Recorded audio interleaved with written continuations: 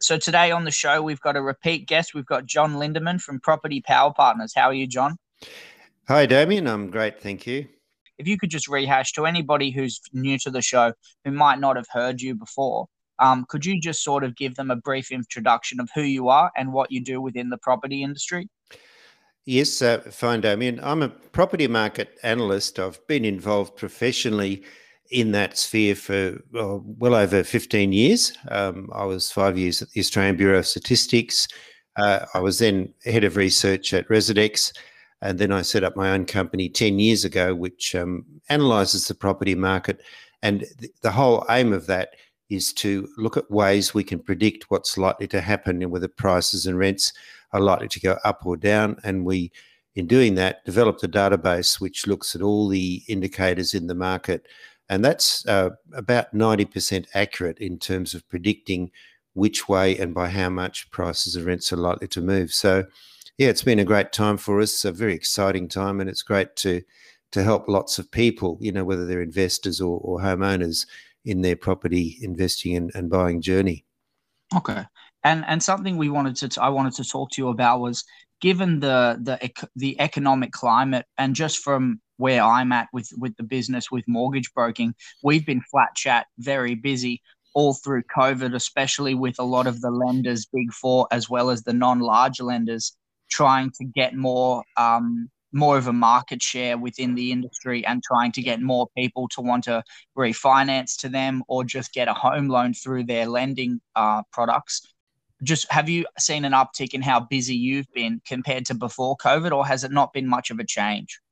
It has been a change, Damien, and it's been quite interesting because although, a lot of the interest and activity in the property market is really from home buyers, that is people, are not buying as investors, we've had a lot of interest from people who have decided it's actually better to enter the market as an investor. So they might be living at home or somewhere renting, and they want to buy their first property as an investment property. So we've seen a lot of people saying, look, we really want to get into this market, but we want to do it more cleverly by being an investor rather than just a home buyer.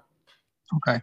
And pardon me, are you seeing something that's interested me over the last couple of weeks too are you seeing an uptick in how educated some of the people you're coming across are before when they're first starting to use your services? Because as a broker, we're finding that people have got a bit more knowledge base to begin with when they come to us, rather than maybe a few years ago, some people didn't even know where to start or weren't even aware what banking products their bank they're with now had to offer them for home loans. Are you seeing there's an uptick in the education level? Yeah, I think it definitely has occurred, and it's a wonderful thing, because when I first started, which is a long time ago, bought my first property in Melbourne, there was absolutely no information out. And if you're an investor, you were even worse off because you're at the mercy of all the wolves in sheep's clothing who were trying to sell you properties that they would make a profit on. But now there's so much information, and it's so much easier to check the bona fides of anyone who purports to be a property market expert. And I always say, go to Google, put in the person's name, whoever it is that has been sort of in touch with you, and see what their track record is. It's so easy to do, and there's so many blogs and podcasts and information out there. So that would be my only warning, Damien, is to people, make sure you check who you're getting the information from. Make sure that they're a trusted advisor with a good track record. Okay. The thing I wanted to talk to you about mainly today, John, was an article that you came out with. So it's on your Property Partners website, but it was also on your Investment Property Mag, which is another fairly popular within the industry website. It was the article called "The Property Market Stripped Bare." What I wanted to ask about it was, it made the rounds, and I wanted you to explain what the article sort of outlined and whether you felt some of the predictions you made within that article, whether you were beginning to see that sort of thing materialize since a month ago when that article came out. Well, yes, I'd love to. And in regard to that, I actually wrote in March of 2020, when the pandemic was hitting our shores. And everybody was sort of predicting doom and gloom and that property prices would crash. And I wrote in Your Investment Property magazine at that time about the pandemic, and I said it's a social crisis, it's not an economic one, and housing prices won't crash. In fact, they'll go up. And that's exactly what happened, and it's for that precise reason. So if I can explain what I meant by that, what a social crisis like this has done, two things. And the first thing is that it meant that people had to socially distance, there were lockdowns, and a lot of younger people couldn't spend money in the way that they were used to. So they were staying home and not spending money on going on holidays or going to restaurants or whatever. So that meant that suddenly a lot of people were saving more money. And there are two things you need when you go to a bank to buy a property. One is a deposit, and the other is you've got to be able to afford the repayments. So suddenly there were a lot more people out there who had a deposit they needed, and they could go to the bank and the bank would say, yes, you've got enough money. And so the number of first rising dramatically. But there was a second aspect to this as well, and that was that in order to sort of prop up the economy generally and to give people more confidence, the Reserve Bank said, we're not going to increase interest rates for 3 years. And in fact, they went down. So the banks, having that assurance from the Reserve Bank that interest rates wouldn't go up, meant they could reduce their floor rates. Now, what is the floor rate? It's the rate at which your loan is assessed for repayment capability. So what they do is they add on a buffer of 2 or 3% when they assess your capacity to repay a loan. And that meant, of course, that when they reduced that buffer, and it was by about 2%, that not only were there more buyers in the market, but also that they could borrow more money. And in that blog you've mentioned, I actually calculated what that would mean in terms of increased buying power, and it's about 25%.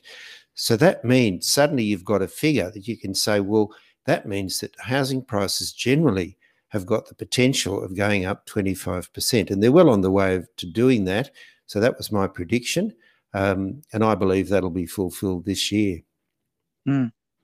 Before we talk more about the article, I've never thought of COVID as being a social crisis. But now that you say it out loud, that makes a lot more sense. I think I talk to a lot of my friends who have been around during some of the lockdowns in Melbourne now that I'm back down here, and a lot of them have felt like they struggle now to get back into socializing with the they weren't able to socialize. They almost feel like they've forgotten how to do it, how to do that. It's interesting that you bring that up. I've never thought of it that way. It's exactly what it was. And I had to look back when I wrote that first blog, and you can see that in Your Investment Property in March 2020. I looked at what all the economists were doing, and they were going back to the GFC and the Great Depression, which were all, economic financial crises, to try and figure out what might happen. But I went back to the Spanish flu crisis, which occurred after the First World War, and I looked at what happened then. And we had an almost identical situation with mask wearing and lockdowns and border closures. But once that ended, once people were able to move around again, the economy boomed, and of course the property market took off. And that's exactly what's happening this time.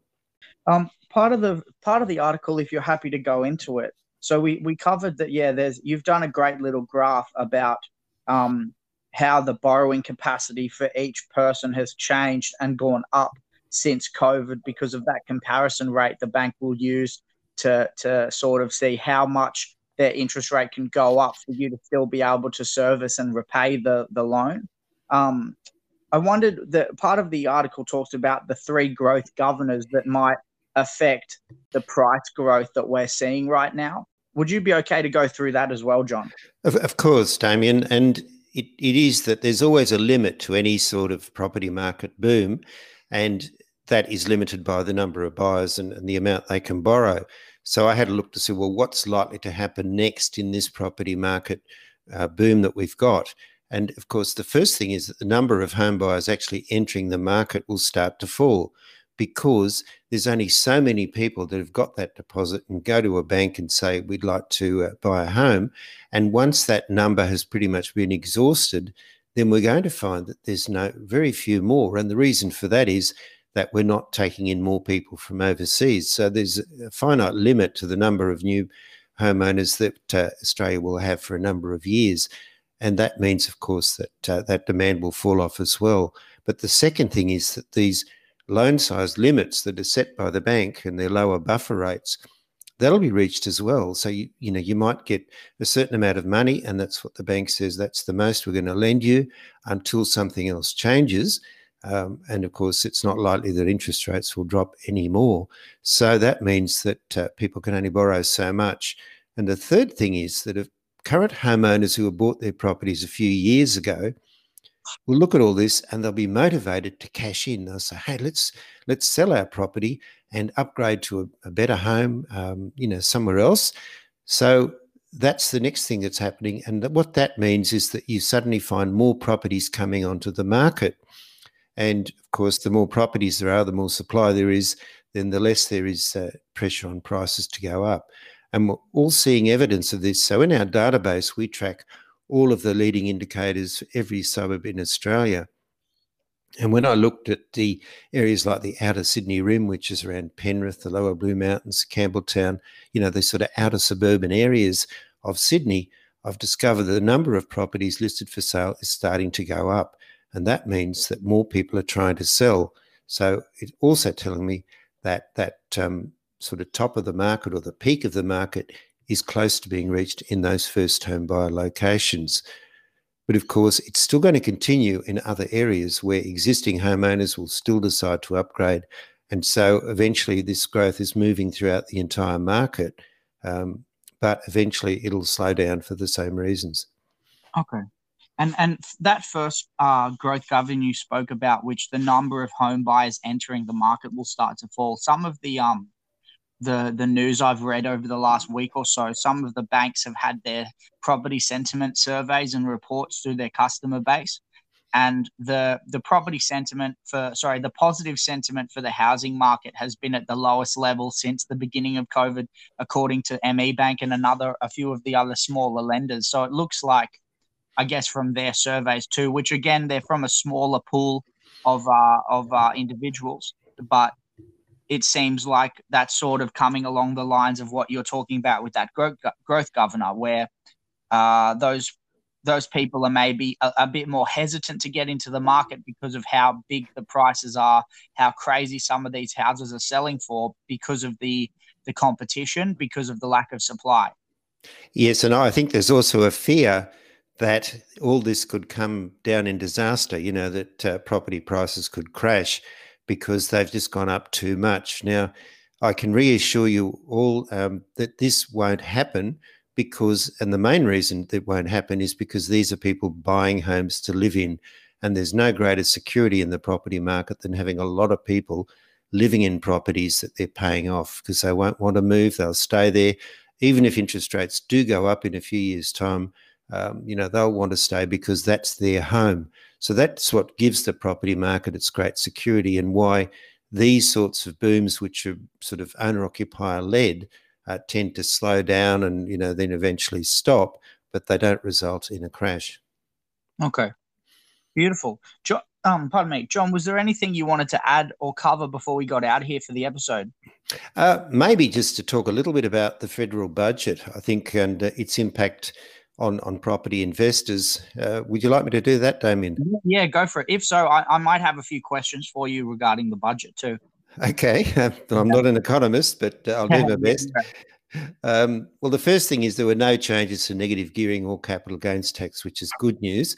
And there's been a number of these increased or new incentives for first home buyers, the family home guarantee, the new home guarantee, the first home loan deposit scheme, the first home super saver scheme.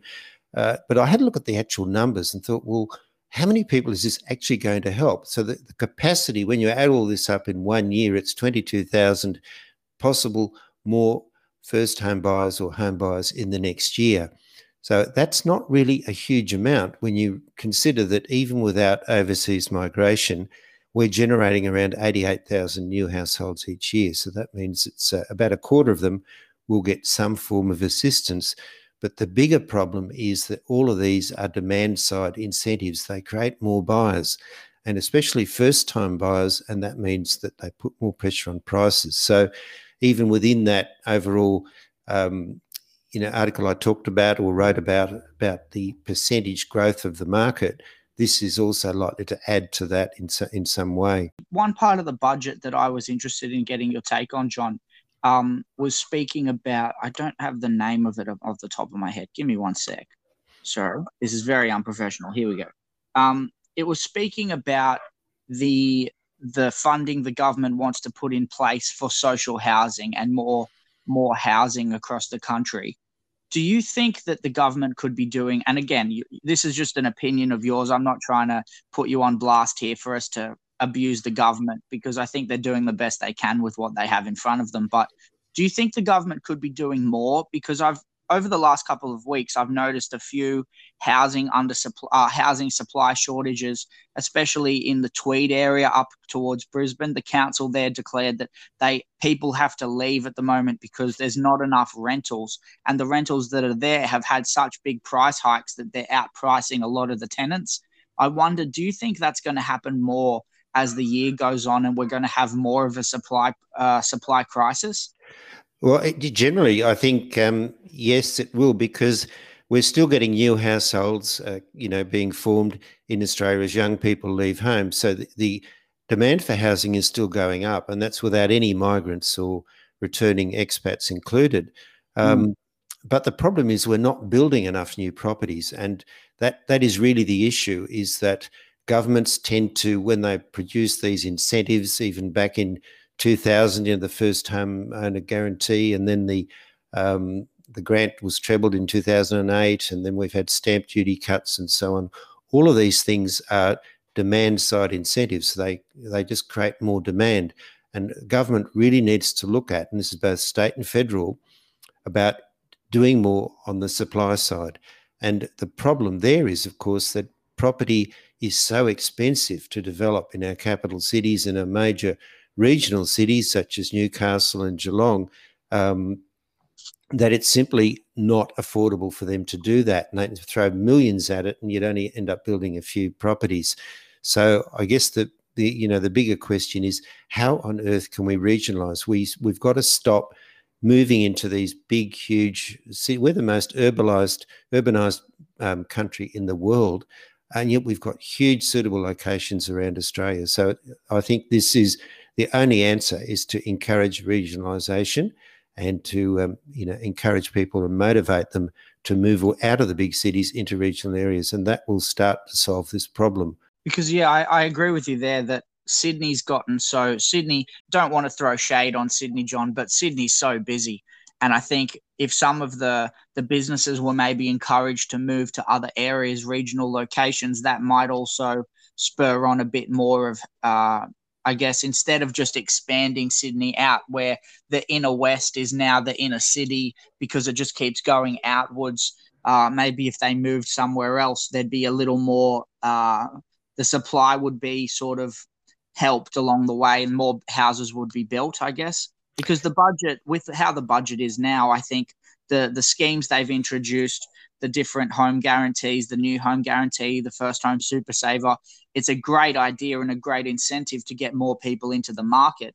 But I feel like that may just make housing prices go up more because more people are entering the market with the help. That's right. I live in the inner west in Sydney, and I can see perfectly, fantastic 3-4 bedroom homes being knocked down so that 2 urban infill type townhouses can be built on the same block. And I think when you get to a point where you're knocking down perfectly good houses to put more supply in purely because of the demand, something's going wrong. And we've got to start looking at, well, why don't we just build properties in areas where, there's room for people to live? Yeah, no, I agree with you on that. Well, John, was there anything you wanted to cover apart from that before we got out of here? Well, I'd only just to say, if you like my take on the property market and you'd like to read my blogs, please go to my website, lindemanreports.com.au, and there's lots of good information there. And we also offer a free consultation to people who haven't had one before. So if you'd like to talk to me personally, about the property market, about whether you should become a buyer or an investor, or what's actually going to happen to the market and how it might affect you personally, I'm there to give you a free consultation. So just go to lindemanreports.com.au. Okay, beautiful. Thank you again for the time, John. I really appreciate it. We'll have to do another one soon. Thanks, Damien, and thanks, everyone.